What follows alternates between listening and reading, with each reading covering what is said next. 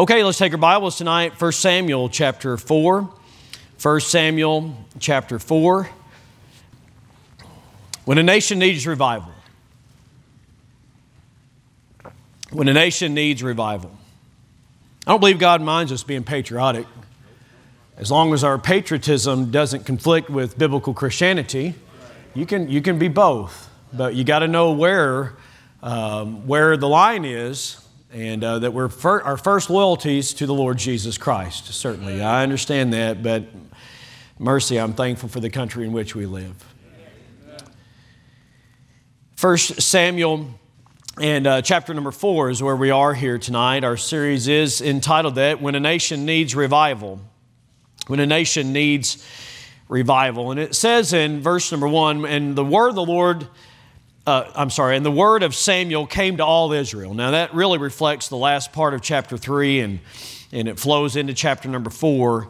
And so Samuel's not yet established as the spiritual leader of the land. He's still in the process of becoming that, and part of what needs to take place is God's got a clean house in Shiloh. And with Eli and Hophni and Phinehas, and the family as it was there, and we'll refer to that a little bit later. It says, now Israel went out against the Philistines to battle and pitched beside Ebenezer, and the Philistines pitched in Aphek. And the Philistines put themselves in array against Israel, and when they joined battle, Israel was smitten before the Philistines. And they slew of the army in the field about 4,000 men. And when the people were come into the camp, the elders of Israel said, wherefore hath the Lord smitten us today before the Philistines? Let us fetch the ark of the covenant of the Lord out of Shiloh unto us, that when it cometh among us, it may save us out of the hand of our enemies. So the people sent to Shiloh that they might bring from thence the ark of the covenant of the Lord of hosts. In fact, throughout this whole account, it's always referred to in a way that you can see there ought to be high regard and respect for the ark. It's always the ark of the covenant of the Lord or something to that effect there. The ark of the covenant of the Lord of hosts. Notice this further description in verse 4, which dwelleth between the cherubims. And the two sons of Eli, Hophni and Phinehas, were there with the ark of the covenant of God. And when the ark of the covenant of the Lord came into the camp, all Israel shouted with a great shout, so that the earth rang again.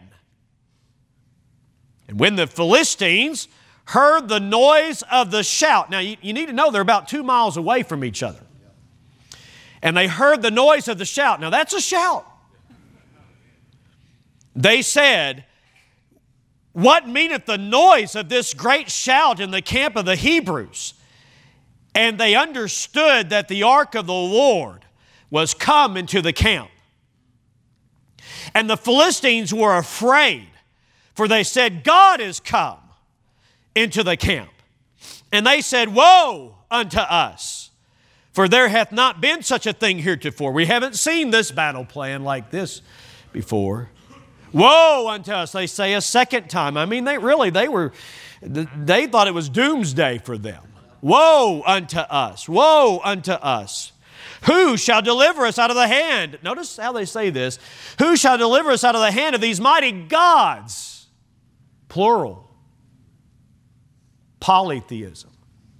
They thought the Israelites were polytheists. Well, maybe the Israelites gave them good reason to think they were polytheists. These, plural, are the gods that smote the Egyptians with all the plagues in the wilderness. And then they rally. They organize. In many ways, it's sad that the enemies of God had a better effort in rallying the troops than what the people of God had. Be strong and quit yourselves like men, O ye Philistines. that you be not servants unto the Hebrews as they have been to you. Quit yourselves like men and fight. The Philistines fought. And Israel was what? Smitten. And they fled, every man into his tent. And there was a very great slaughter. For there fell of Israel 30,000 footmen. So that's a total of 34,000 that have died. Look at this in verse 11. And the ark of God was taken, and the two sons of Eli, Hophni and Phinehas, were slain. Bringing God, here's the title of the message here tonight, bringing God into your battle plans. Bringing God into your battle plans. I'm going to tell you tonight, you need more than just a token of His presence, friend. You need more than just a token of His presence. May God bless the reading of His Word as we get into it here tonight. A rally cap. Most often used with baseball, right? You see guys, they turn this, they're down, they need a major comeback, they need a rally, and this goes way back in baseball history. Some say it started with the Mets. Well, they needed some kind of help for sure in the series, and so anyways, turning their hats inside out, sitting in the dugout, with their hats either inside out or backwards or kind of folded in and sideways. I mean, you see all kinds of rally caps. You know what I'm talking about? Superstition, rally squirrels in St. Louis, and squirrel ran out onto the field in one game and changed the nature of the game, and then it ran out on the field in the very next game. And so then there was suddenly in the 2011 World Series, the rally squirrel. Rally caps. I mean, cups taped to the sides of their heads, people with stuff stacked up on fans. I mean, it's not just guys in the dugout. It's fans that get into it. They stack stuff up on the top of their heads. I mean, you see all kinds of stuff trying to get something to happen. It's a baseball superstition. It's time to bring out the rally caps. Well, it's not just people playing baseball who are in many ways superstitious. Although I'm not going to credit all of this, what happened to the children of Israel and them saying, fetch us the ark, to strictly superstition. But they thought they needed something, and that they did need something. They needed to rally, and they had lost 4,000 men. They were in a dire situation. And so the elders of Israel recommended that they bring out the ark of the covenant of the Lord God of hosts. God had already spoken to Israel through the unnamed prophet that was in chapter number 2, if you remember that. And he spoke to Eli and said that God was going to judge his house because he had not dealt with Hophni and Phinehas, who were his sons, priests along with him, and they were sinning against the Lord. I mean, they were sinning against God by indulging in the sacrifices more than what God was allowing them to have to eat. I mean, God would allow them to eat of some of the sacrifice, but they were taking the best cuts of it. They were taking the prime cuts of it, and they were taking much more than what they should have. And not only were they self-centered in the sacrifices, but they also were self-centered in their sexual indulgence with the women that came to the tabernacle, all the while they were serving in the tabernacle, and yet they were sinning against God. And God said, I'm going to deal with this. And God sent that prophet to Eli. And then basically what you have in chapter 3 is you have a repeat of the same message through Samuel, the young Samuel, who was 12 years old. We covered that last time that we were in the book of 1 Samuel, and Samuel had to deliver a very difficult message. He did so respectfully. He did so thoroughly. By that I mean that he told Eli everything that God said, which basically was a repeat of what Eli had already heard. And I don't know how much time had passed between when the prophet, the man of God, showed up on the scene to when Samuel delivered the message to when this seems as though it's relatively shortly thereafter, after Samuel had delivered the message to Eli. But just suffice it to say this, that God had told Eli to deal with the problem that was at Shiloh, but he had not dealt with the problem at Shiloh. And now they had a problem at Aphek, a place called Aphek. Shiloh would be here, and then just about 20 miles to the west would be Ebenezer, a place called Ebenezer, ironically, which means stone of help, of God's help. So they, the children of Israel, are in Ebenezer. About 2 miles further to the west would be this place called Aphek. And that's where the Philistines have come. Now, we haven't heard of the Philistines for a while. I mean, they were back in the book of Judges, if you remember. Of course, they showed up there, and probably most notable would be how that they advanced and how that Samson had run-ins with the Philistines and even loved a Philistine woman and then but stood between the pillars and God gave him one more thrust of strength and he killed a good number of the Philistines, and that really was the last time we'd heard of the Philistines, but now evidently they were back. They had regrouped, they had regained strength, and they were in the southwest part of Israel, in the land there along the coast of the Mediterranean Sea. But Aphek is further to the north, and so they had invaded the land of Israel. And so Israel responded to their invasion and sent troops there to Ebenezer, staging at Ebenezer, and then the battle ensued. And by the way, the Philistines, I mean, you have to really take all this into account. The Philistines were making their move all the while that Hophni and Phinehas were indulging in all the sins that they were indulging in. And it serves to remind us that Satan is often on the move while churches are just going through the motions. And believers even are spiritually dull and asleep or involved in secret sin. Hey, listen, friend, Satan does not take a break. 4,000 men are killed in battle. Sin was really the cause here as they were defeated.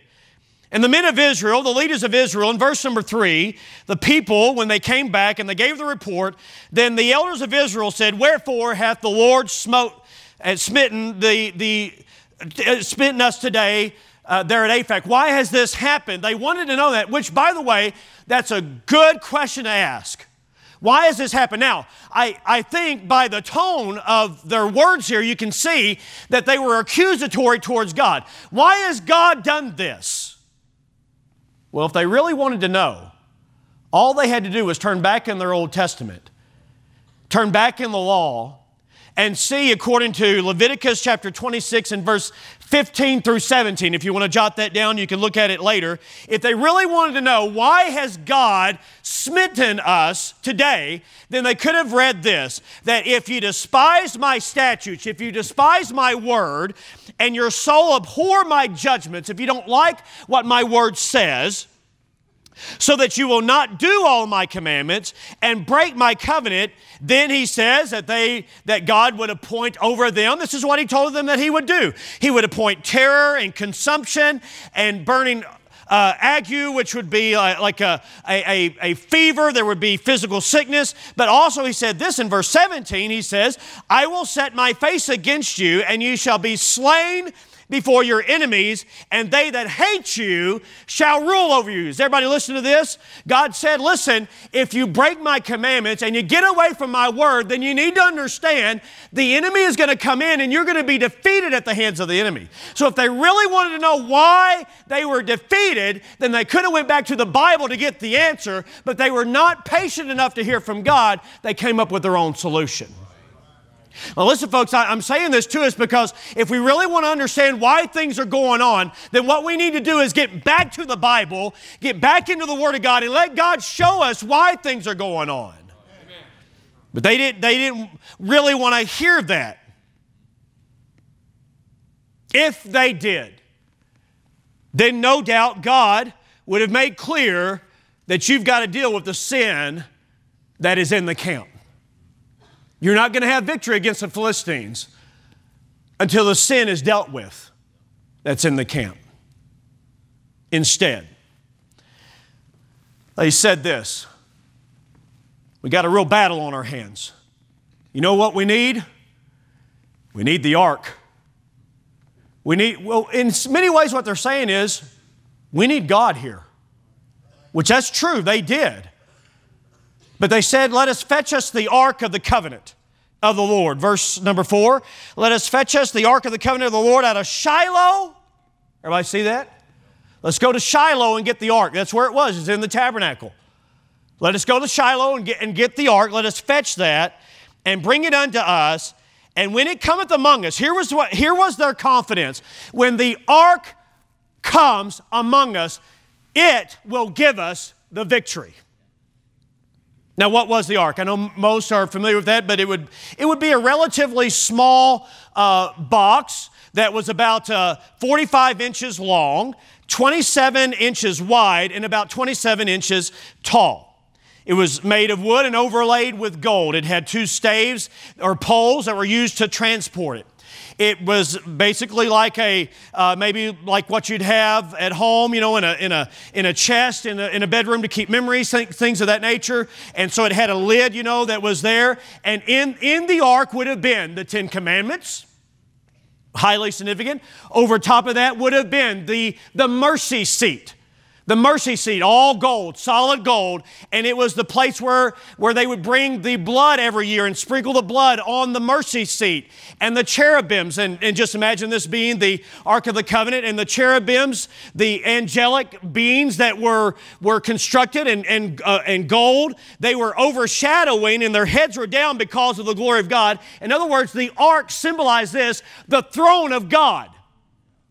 And in the Old Testament, as you read about Moses, it says how that God spoke to them from the tabernacle, and his voice was heard from above the Ark of the Covenant between the cherubims. Are you listening to me here tonight? So this was a place of God's revelation. It was a place, it was an item, the most sacred item. I mean, the most sacred item of the tabernacle. It represented God's presence. They were not to worship it as an idol. They were to look at it as a representation of God's rulership upon the earth. So it was a place of revelation. It was a place that represented God's rule. It was a place that represented reconciliation, that as God was looking down from above and the 10 Commandments that they had broken was contained within, then the mercy seat was on the top where the blood was shed. And so instead of seeing the broken commandments, God would see the blood. There's a lot of preaching right there. But basically, you need to know this. This was the most significant item of their worship. And what they said is, let's go get the Ark of the Covenant and bring it in. And if we get the Ark here, then we'll have victory. Now, this was not without precedent in their history. According to Numbers, chapter number 10 and verse number 35, whenever the ark would move, then they would move. They would go out. And in fact, if you read in Numbers chapter number 10 and verse 35, Moses would pray that when the ark would move, he basically would pray this, may the enemies of the Lord be scattered. All right, are you following me? May the enemies of the Lord be scattered. You can look it up a little bit later. I'm not quoting it exactly right, but that's the gist of it. He's saying this, that as the ark goes out, then may basically it's symbolic, may God lead the way to victory.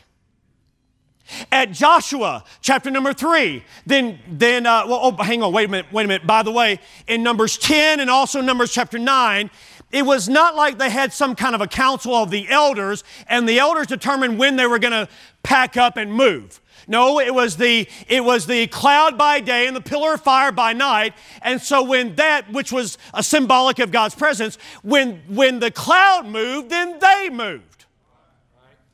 But it was not man determining when it would move. It was God determining when it would move.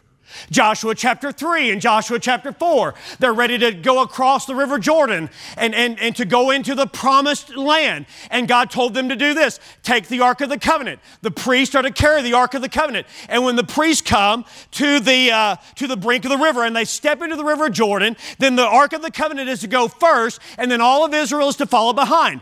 God told them to follow the Ark. It was symbolic of them following God's leadership, God's presence in their life. Joshua chapter number 6, you might remember this, that as Joshua, back in chapter 5, had been confronted by the captain of the host of the Lord, I believe in a pre-incarnate appearance of the Lord Jesus Christ, appearing to Joshua to give him the battle plans, here's what the captain told him to do. He said to take the Ark of the Covenant and to go around the walls of Jericho in the battle. Are you following me here? So this is not unprecedented that the Ark would be involved in the battle. I'm just simply saying this has some precedent to it. And so what they would do on that day is that they had the Ark of the Covenant in the middle, and they had the army that was before, half of the army was before, and then the priests, and then the Ark of the Covenant, and the people that were blowing the trumpet, and then they had other soldiers that came in behind, symbolizing this, that as we fight the battles of life, God has got to be in the midst of us. That's what it was symbolizing. And so they marched around the walls of Jericho, and on that 7th day, they marched around 7 times, and they blew the shofar, they blew the trumpets, and the battle ensued because God knocked the walls down. I'm just simply saying, it's not without precedent that the ark was involved in battles. So when these people saw that they had a problem in Aphek, then what they said is, we need the ark.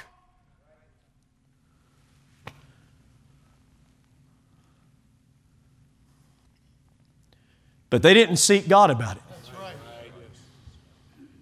They didn't pray. God wasn't leading in this. This was their idea. And thus, they formulated their battle plan and expected God to join them in their battle plan. And they assumed that God is going to protect His ark. And as soon as the ark gets there, everything's okay. And nobody questioned it. Nobody said, not a good idea. They went all the way back. They went from Ebenezer, where they were encamped, all the way back to Shiloh, and they spoke to Hophni and Phinehas, who were indulgent and calling their own shots anyways. Am I right about that? And so Hophni and Phinehas said, great idea, let's go for it. They didn't consult Eli. Eli was 98 years old at this point. He couldn't hardly see. And I don't know what they did with Eli. I mean, Eli's heart trembled because of the ark. We'll read that later in the chapter. So he was concerned about how this was going to go. Hang on just a minute. Wait just a minute here. He already knew how this was going to go. He knew that the prophet of God had said, listen, he said that your sons are going to die, and he knew that things weren't going to go well, and yet he didn't have enough fortitude evidently to stand up and say, wait a minute, this is not right. We're not supposed to do this. We can't use God to fight our battles. No, we need to follow God's leadership in our life. God is not our good luck charm. God is not our rabbit's foot. God is not our rally cap. God cannot be manipulated. God is to be followed. He's not to be used. He's supposed to use us. We're not supposed to use Him. And friends, listen, when we go to the place, like one man said, when we go from the place from saying, thou art worthy, to saying this, thou art useful, we're in trouble. We're in trouble. Because we are asking God to join our battle plans. And I think there's some ways that we do that. And here was part of the problem. I mean, there's several things to think about right here. But one thing was this. I mean, it had the appearance, it had the representation that everything was great in Israel. I mean, here they come, and I don't know how many they had transporting it. It doesn't really tell us that. I mean, it talks about Hophni and Phinehas being with the ark. I don't know, but if they weren't the ones that were carrying it, but if they were, or even if it were somebody else, one of the other priests that were carrying it, listen, there was a problem with that. But it looked like, oh man, look, now they're going into battle. Here comes the ark. Here comes the ark, and here comes the priest, and they got the ephod on. I mean, and they've got everything. It's looking good. They're going back to the old ways. They're going back to the old ways. I mean, this is like in the days of Moses. This is like in the days of Joshua. We're going back to the old paths. Because we got the ark. God's not interested in a representation of what looks like His people. He's interested in a real relationship with His people. And let me tell you something. Singing old-time hymns is good and right, just like the ark itself was good and right. But singing old-time hymns is not what's going to bring revival. Old-time preaching, it's got its place. It is essential for our lives as the people of God to have old-time confrontational preaching, Bible preaching. But I'm telling you, you could have a facade of preaching and not a real thing that's going on. Are you listening to me? Just having even the King James Bible and having all these things in the right place, having dress standards, having music standards, having church standards, having everything looking good on the outside will not bring the victory that the people of God need. It could be just a facade. It could be just a representation. And all of those things are important, just like the Ark of the Covenant was important. But it was not that they were to have that token of God's presence. They desperately needed God's presence Himself. Amen. And thus, they had problems at Aphek. 40,000, is that right? 30,000. How many? Died. 30. 30? 30. That's a bunch.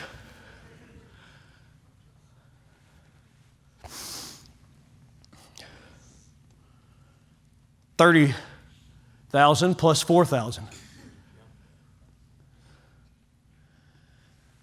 That's a huge loss. 34,000 homes mourning that night. 34,000 dads, husbands, their lives ended. I think the question we're supposed to deal with in this part of the chapter is strictly this: why? Why did they lose at Aphek? Why did they lose and be so defeated at the problem that was at Aphek? I'll tell you why. Based on the text, it wasn't just because the ark was used in a wrong way, though that's a big problem. Please don't think I don't think that that's a problem. That's a problem. Everybody understand that's a problem? That's a problem. That's a problem. The problem was not the presence necessarily of the ark, because the ark had been used in battle before, Joshua 6. The problem was not necessarily the presence of the ark, though I know they did it in a wrong way. The problem was not, though, necessarily the problem of the presence of the ark, but it was the absence of the God of the ark. And in fact, it wasn't just that God wasn't there, it was this: God was against them. God was against them. Why? But wait a minute, the situation, the question runs deeper than that. Why was God not present with them? Why was God even against them? Well, He told them why He was against them back in Leviticus chapter 26 and Deuteronomy chapter 28 and other passages like that. It was because of this. Sin was in the camp. You have Hophni and Phinehas who were committing adultery and fornication with women even at the tabernacle, and they were feasting on the people's, what should have been God's, and they were living a sensual life, all under the guise of spiritual service. They had problems at Aphek because they had not dealt with the problems at Shiloh. And until we deal with the problems that are at Shiloh, you're going to continue to have problems at Aphek. Are you listening to me? You're going to have problems at Aphek. We're going to have problems at Aphek if we don't deal with the problems at Shiloh. In other words, for you and I, it would be this way. When problems arise, we're going to be defeated if we haven't dealt with the problems that are deep in the heart. God had warned them. God had preached to them through the man of God to get things right. And they didn't get things right. And God even used a child, like we heard here today, to speak about things that ought to be dealt with. And yet they didn't get things right still in Shiloh. And so the reason they lost at Aphek is because they'd already lost the battle at Shiloh.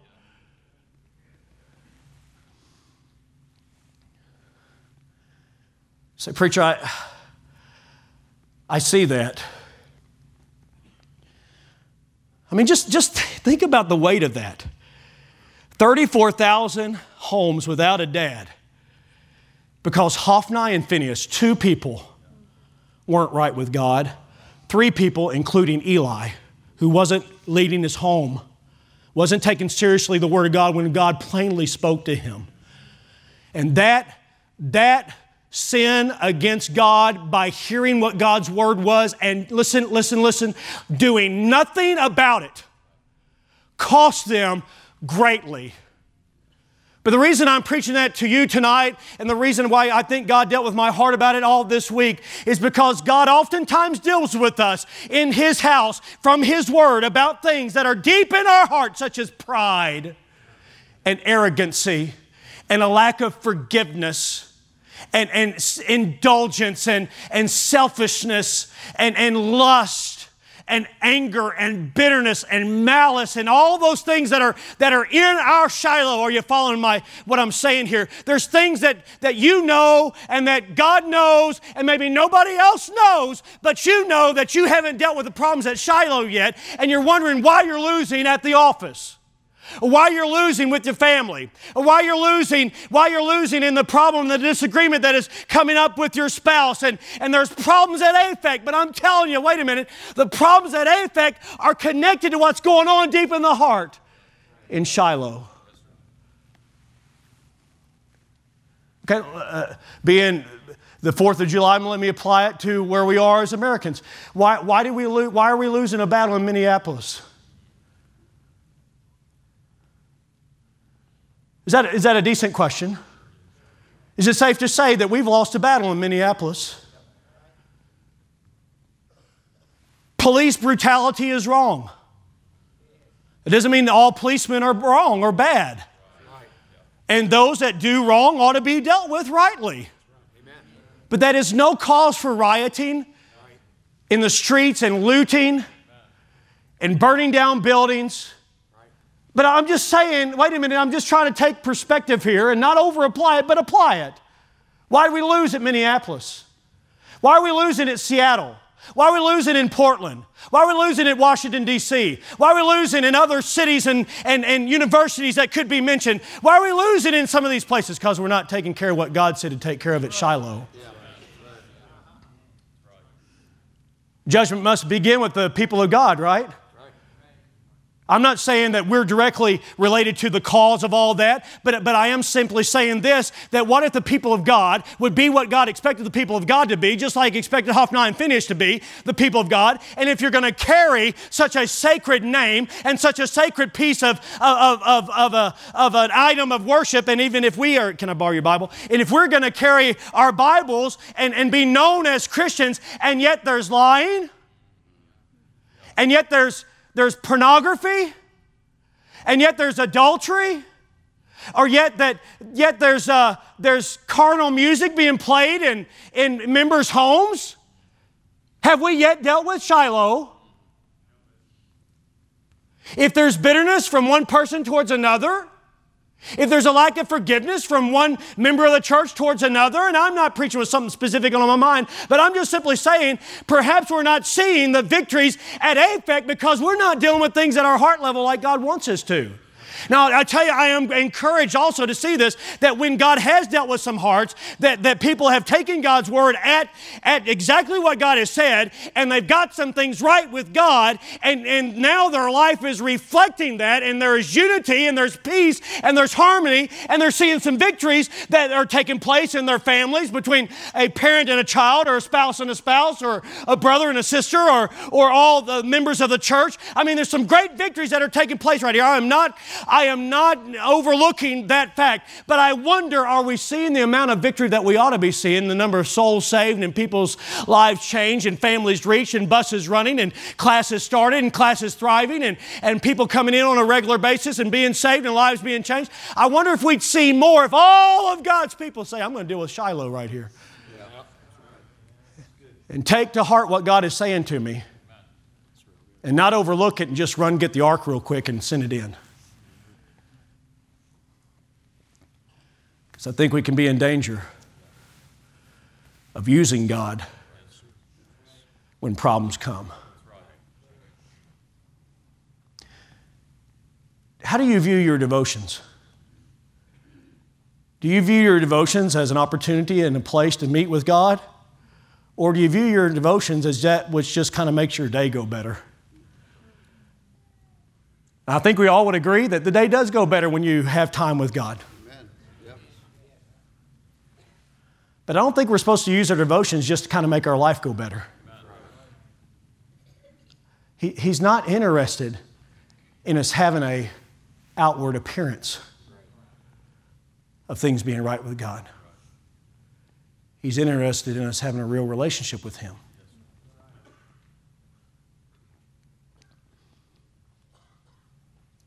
I think it's right that we do our best to look like we're going to church when we go to church. But we ought not do that for ourselves. We ought to do that because we want to honor and glorify Him.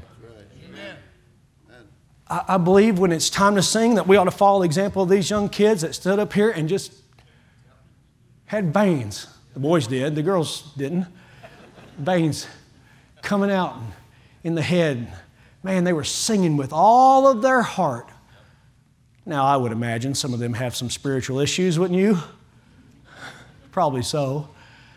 But it sure seemed like they came in here ready to sing with all their heart, which means they must have dealt with Shiloh and clean things up so they could sing here and encourage us. I was ready to go out and take on whatever's wrong. Are you listening to me?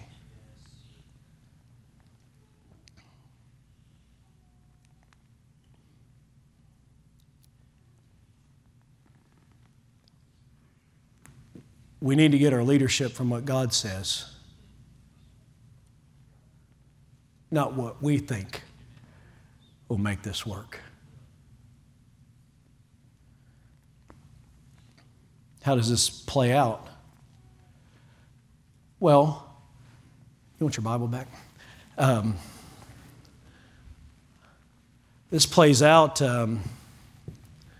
when there's problems between you maybe and your kids, and you got to deal with the problem. Here's what, as parents, what we have got to do. I've got to deal with the problems in my own heart first. A big part of parenting is parenting myself.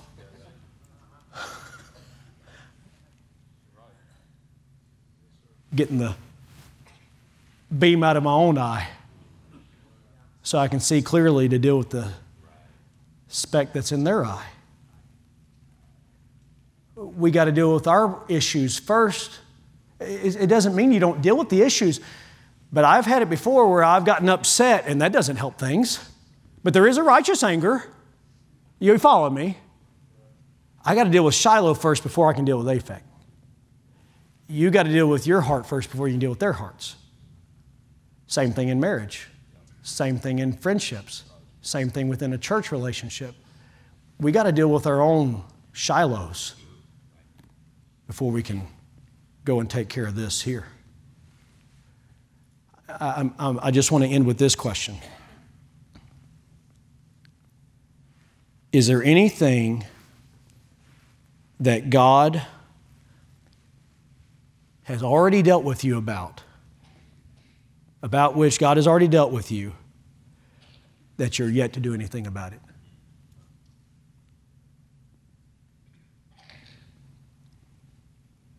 Because I don't know what affects are coming in your life, but you're not ready for the problems that arise until you deal with the problems that are deep in the heart. And if God has spoken to you about something, He's serious about it, and you need to take action on it. Let's stand together here tonight.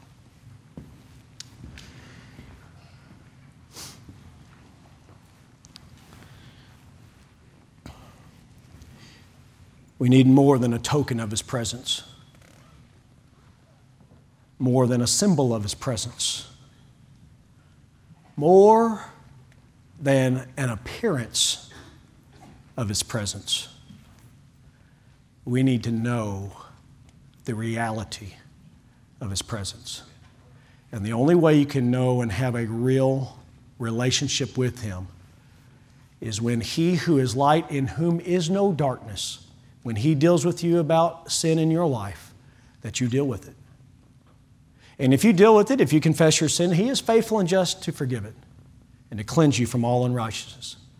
But you'll continue to have defeat in your life if there's sin in the camp, just like it was in the days of Achan and just like it was in the days of Hophni and Phinehas. Dear Heavenly Father,